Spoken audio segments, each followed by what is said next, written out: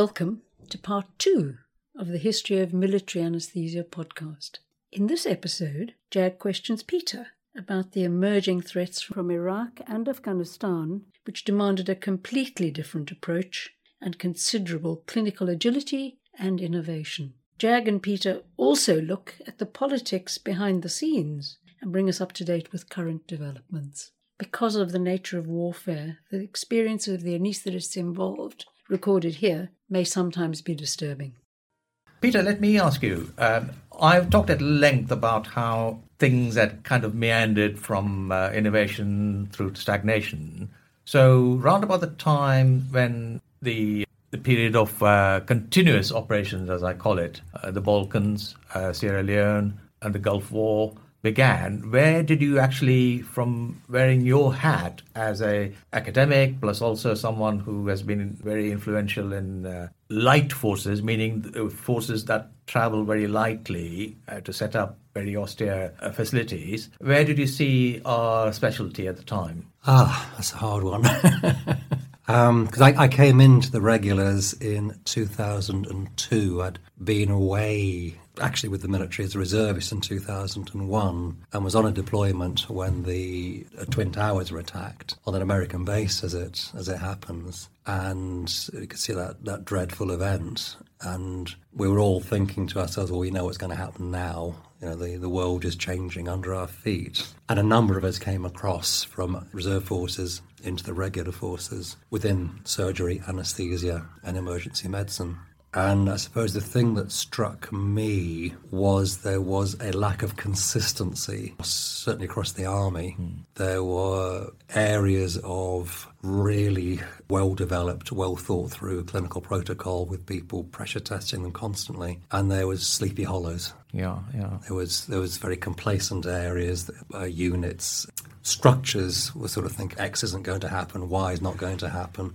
We're not going to be needed. And even when you've got the Twin Towers crumbling in front of you on the television screens, there was still this complacency. So was that your watershed moment then, the Twin Towers? Well, that's when I decided I would move from the reserves to the regulars. I had been interviewed for the regulars previously and been offered a place, but I'd found the commissioning board so disagreeable, and I guess a different story, that I'd declined the offer. But we had another conversation, and it was Brigadier Ivan was very helpful. They said, well, actually, the offer's still there if you want it. So I came across, and I thought, yeah, well, clearly there's going to be a lot of stuff going on. Having been told up until that point that the army did not need people with a trauma anaesthesia skill set, quite forcibly on a number of occasions. No, we don't need that. There's no requirement for that. There was suddenly the realisation that they might need people with a trauma anaesthesia skill set. Mm-hmm. And I'd worked in Johannesburg, I'd done the helicopter in London, and I'd been away with the aid agencies to try and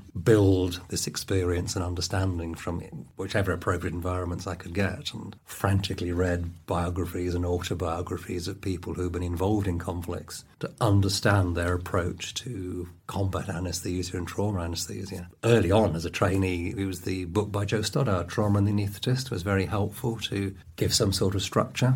So after the Twin Towers, I thought, yeah, well, this is time to come across. So you knew that our capabilities had to be different? Yeah, well, I kind of thought, you're either in it or you're not. Well, I might as well be on this side of the fence as opposed to that side of the fence. And from the early experience within the Iraq War, kind of said to me that we need to drive things forward. Yeah.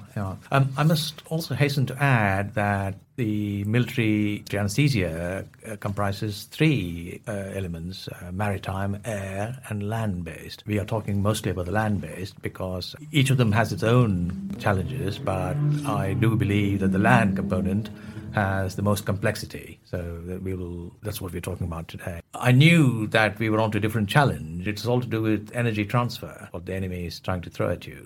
I still remember this very unfortunate young man, this Kingsman, soldier in Iraq who had been shot by a sniper and just literally 5 minutes away from us, really. And he came in talking, but grey. All he had was an entry wound in his axilla.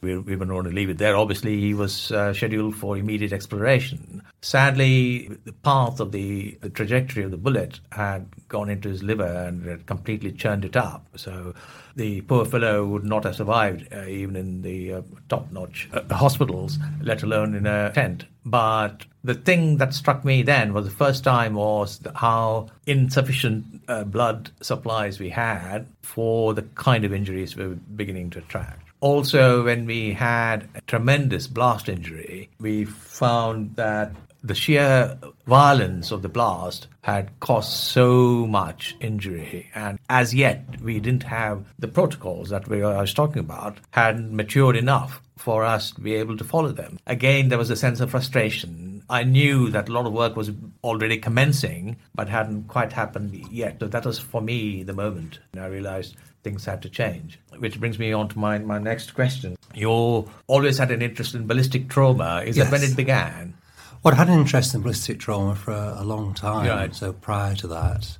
And did you think that there wasn't sufficient knowledge within the military anaesthetic world? Well, it wasn't at people's fingertips. And I remember, again, from Iraq, a casualty where a group of us were deployed in the hospital, it must have been about perhaps 2003, 2004, looking at an X-ray and not understanding what these objects were on the X-ray. And they were actually parts of the aluminium structure of a Land Rover which had been blown into the casualty. And that really was an indication of our collective naivety. It was, later on, it was no surprise at all to be able to read the imaging and understand what had happened. I had mentioned energy transfer, and it is about the transfer of energy, isn't it, from the projectile into the body? Yes. So there was this is information that our predecessors would have known from First World War and Second World War, but there was really a need to get a more global understanding across the cadres. And at the time, before I was prof, I became a senior lecturer in military critical care within Royal Centre for Defence Medicine, working for Tim Hodgetts, who's now our Surgeon General, and Tim was the Professor of Emergency Medicine. And there was a collection of like-minded military academics who really became the war professors. It was Mark Midwinter for surgery, Tim for emergency medicine, later on myself for anaesthesia, and a number of senior lecturers. So you had a group of individuals who were really feeling that we need to be changing the way we think and train and deliver. And when you've talked about the need to engage with the equipment people, there's also the requirement to engage with the defence supply, DENS, the Defence Equipment and Supplies, and our academic colleagues in places like the Defence Science and Technology Laboratory at Porton Down, who are thinking about casualty protocols and thinking about resuscitation. So once you had this critical mass of individuals recognising that a global rethink and restructure was required, then we were able to make progress. And it wasn't always straightforward.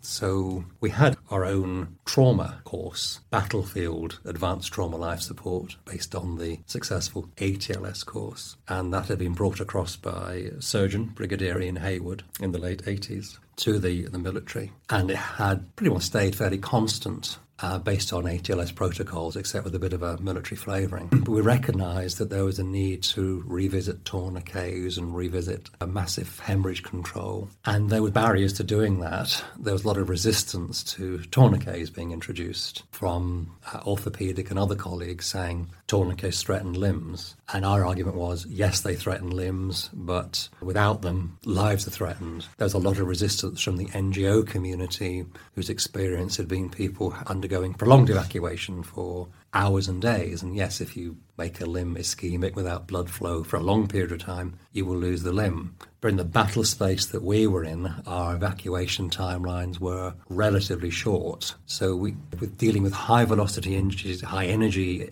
transfer injuries, significant bleeding, and practically no other way to control bleeding, we had to revisit tourniquets and look at things like the novel hemostatics as they were originally, devices like QuickClot, then Hemcon, and other trade names of hemostatic agents. By having surgery, emergency medicine, and John Clasper became the prof of trauma orthopaedics, having that grouping working together, we were able to change the way training was done and the way it was delivered. There were barriers. I had one conversation with an individual in what would have been training headquarters. I was saying we need to change some of the first aid protocols to this, and he was saying, no, we can't, you're changing too quickly. My typists, administrators, and people running the courses can't keep up with the changes, so I'm not changing the manual. The manual change has to wait until this time when we have a proper review by committee. So I just asked him if I could spell his name for me so I got it correctly when I was referring deaths to the coroner, to explain why protocols had not been executed the way they needed to be. And when we got over that hump, we were able to initiate the changes we required. Underhand tactics? Honest tactics. Honest tactics, yeah.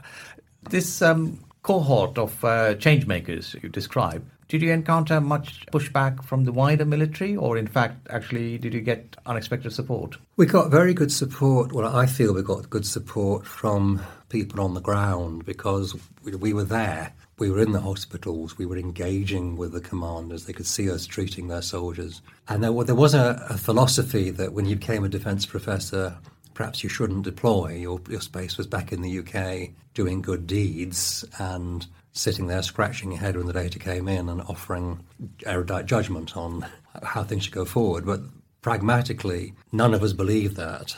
Again, they thought you're either in it or you're not. And so we were all deploying, and it meant that we were there looking at the injury patterns, managing the soldiers, engaging with the commanders, and taking the risks. In my case, on the helicopters, picking up casualties, and the other guys' cases, they were enduring, in the later Iraq conflicts, the indirect fire that was coming into the bases. And by sharing that environment with our colleagues and our patient group, you're not taking the same risk as them, you're not engaging in sort of the combat the same way they are, but you are sharing the environment. So you have a shared understanding of the environment. They can see us working, and I believe we're supportive of what we were doing, and they could see what we were doing. Just going back to the different way, so to speak, of clinical thinking around subjects that had suddenly become very pertinent in latter Iraq and Afghanistan, mostly due to perhaps the increased ferocity of the explosive devices the insurgents were using.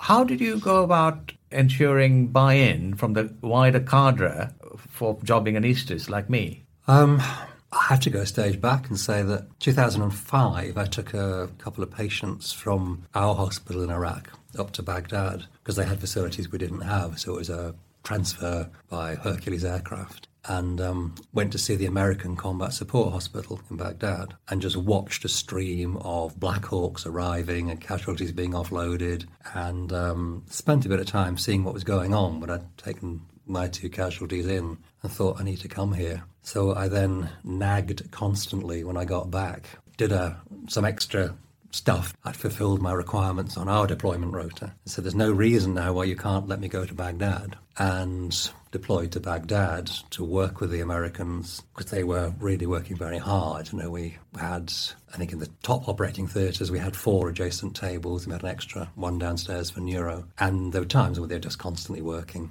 And I'd either be managing a table or I'd be the floor anaesthetist triaging and working. And we had some very influential thinking individuals there at the time. There was John Holcomb, who has driven a lot of the military battlefield protocols. And Colonel John was extremely generous with his knowledge and his thoughts, and shared their thoughts on early blood transfusion, shared their thoughts on hemostatics. And we had this constant conversation going on among this sort of ferocious clinical environment. And I was able to bring that learning back and bring the protocols back that had been generously shared, and take that to Tim Hodgetts as the military prof who I was working for, and take it to the wider defence academic community and say, this is what's happening in Baghdad, this is what the Americans are doing, this is what we need to do, and we need to engage our cadres. And so to engage our cadre, we sat down with Neil Maguire. He was appointed defence advisor at the time I was appointed defence professor. And it was about engaging the energy and expertise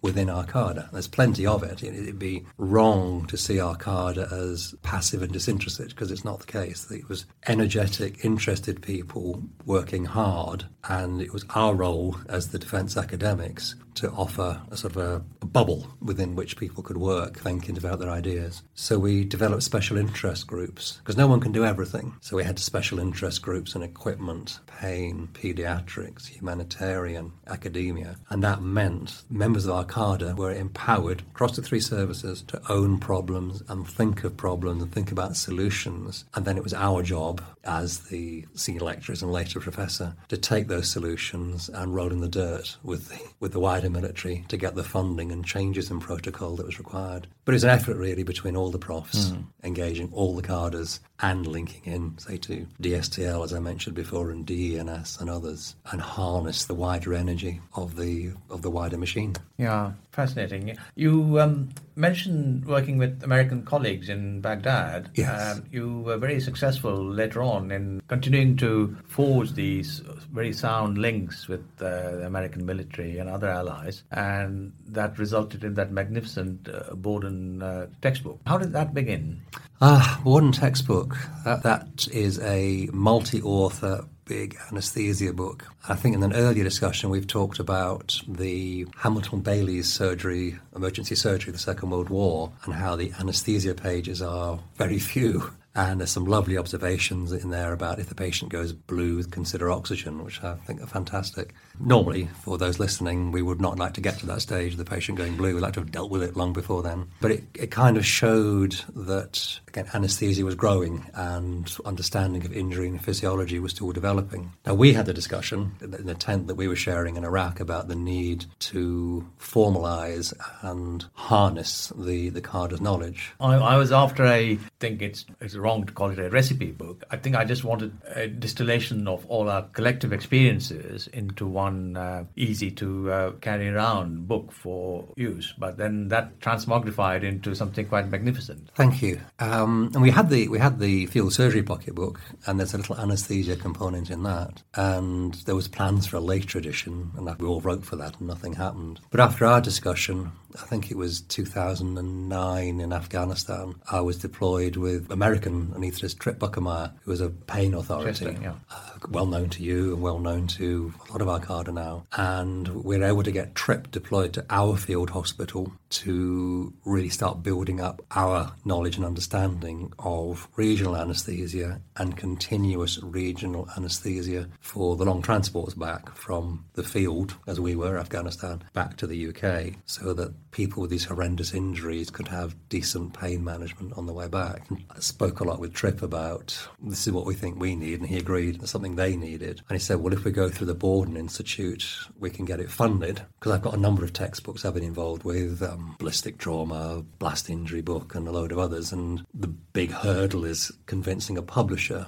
that this is worthwhile, that they actually want to fund the development of a book. And for anyone thinking of writing a medical textbook, let me assure you it's not any way to make money. No way to make money at all. We donate our royalties to various military charities, but if you were thinking of making money, don't write a medical textbook. So I spoke to Trip about this, and then we drew up a short list of subjects we wanted and then authors we wanted. And that was 2009, and we finally got it published, I think, in 2015. And those 6 years represent the highs and lows of a transatlantic multi-author textbook where files were sent across, and then a member of their staff was being taken out of their job, and as revenge they locked all the files so we couldn't have them. So we had to sort of approach people to get more files, and then there were people, you give them clear instructions of what you'd like them to write on, and they write on something completely different. And then towards the end, when it was ready to go, there were political machinations from other specialities saying, well, hang on, we're not represented enough in this book. We should be in there. Our name should be on it. And I was very clear, as I have been with all the academic projects, if you haven't been in it and written in it and been part of it, your name's not on it. We'll have none of this vanity stuff. And so there was a bit of a battle with some pruning, some attempted vanity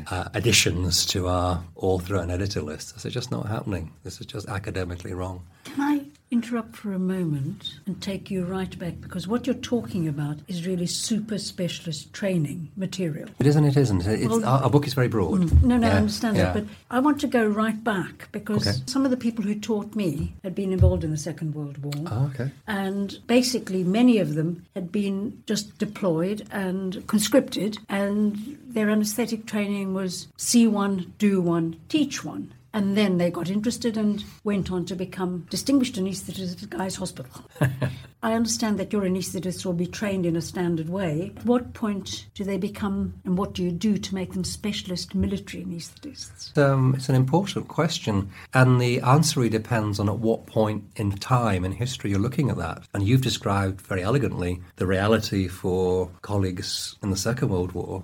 If you look at what happens now, people will join the army. If they join the army as a student, they may get a bursary and get some payment for the latter half of their studies. Then they will do their FY doctor time. And then after that, they'll go to their individual single service, Army, Navy or Air Force, and do their introduction to that particular service. And the Army tend to do general duties. Well, then they all do general duties to some extent. So they're now becoming that little bit older compared to civilian colleagues. And then, if they're going to become a specialist in anaesthesia, they then come back to the NHS and do their training the same as an NHS doctor. But within the training, there is a module on military anaesthesia. Well, that really should be done if you're a military anaesthetist. And there's also the opportunities to engage with field hospital exercises and elective periods to understand a bit more about the military. To me, your real education begins on deployment, and we were able to take trainees into Bastion, that was our hospital in Afghanistan, and at least give them an introduction to the realities of military anaesthesia, which for me, when I first deployed as an SHO, I mentioned in the Gulf, and it was very much, right, you're mobilised as a member of the reserves, off you go. And having been studying it for some time, I felt I had a background to at least understand it. I looked for courses like the Oxford course. But I'd like to think now that because of this training pathway, the people who we now have joining our consultant cadres are that better prepared. Jag, what do you think? Yes, very, very much so. And if I may add, Maria, military anaesthesia, I don't think is just anaesthesia being given in the military. It's much more than that. Of course. I would suggest it's actually a state of mind. And I think it's that state of mind is where some individuals come a cropper and not being able to engage with that, even though they may well have all the technical prowess, but failing to engage with this required state of mind can be the downfall. I would commend folks to look up excellent paper in the recent BJA by Craig Webster, Ravi Mahajan and others, where they've looked at 100 years of the operating room and have proposed a socio-technical model that fits the operating room. And I would suggest this is a very good fit for military anesthesia, the social bit being this indefinable psychological contract that fosters cohesion, common purpose, but it is the technical expertise that obviously changes from generation to generation.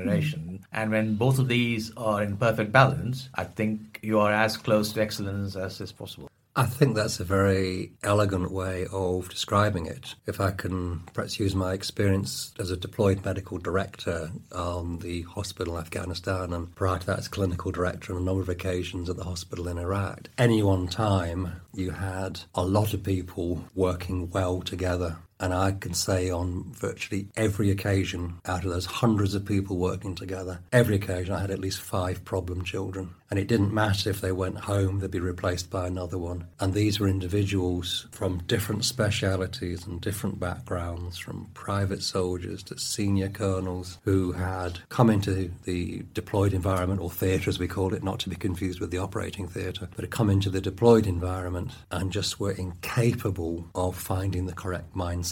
Absolutely incapable.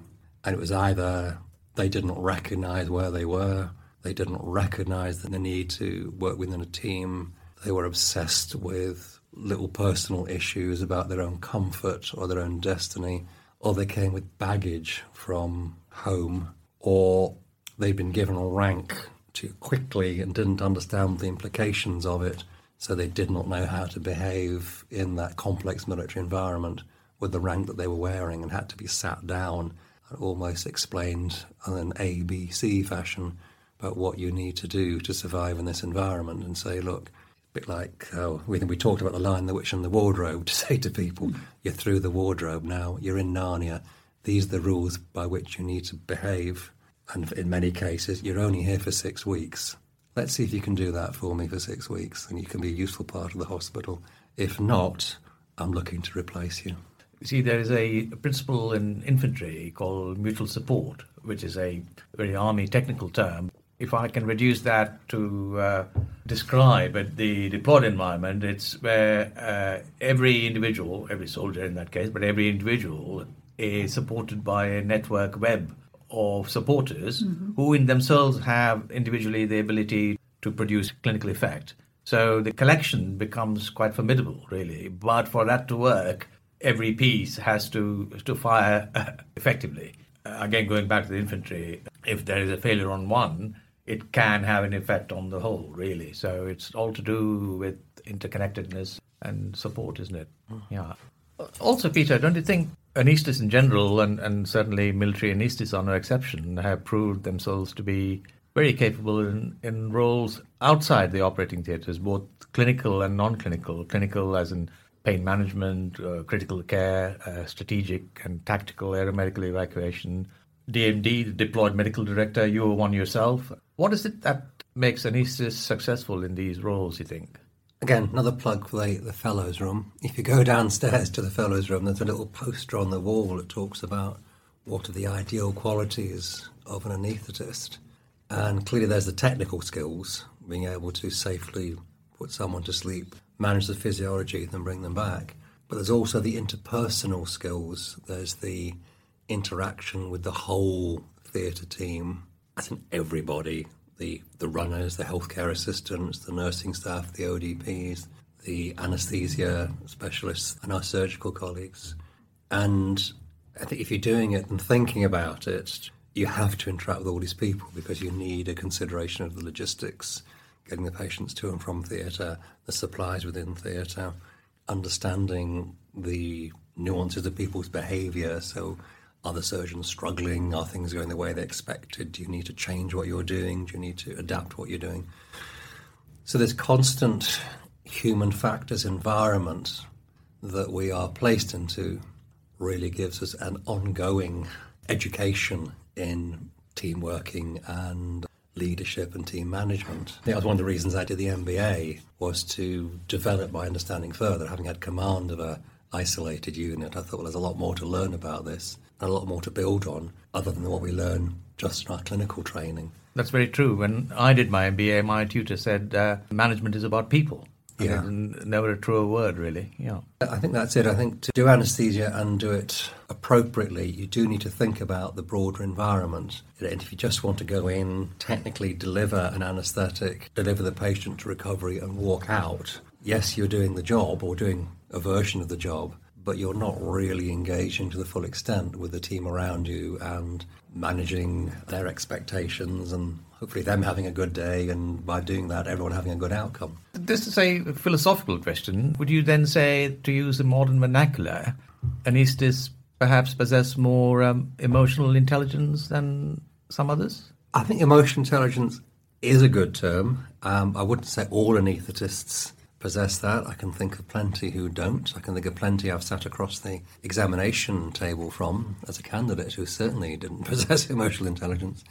And I can think of many other colleagues, certainly lots of surgical and other colleagues who possess enormous amounts of emotional intelligence. But I would say that emotional intelligence and empathy are an important component of what we do if we're doing it effectively. And I'm not saying I've always had it. I think it's something that grows with you if you're open to it. And I can think of how I would handle situations now and perhaps how I handled them 30-odd years ago would be very different.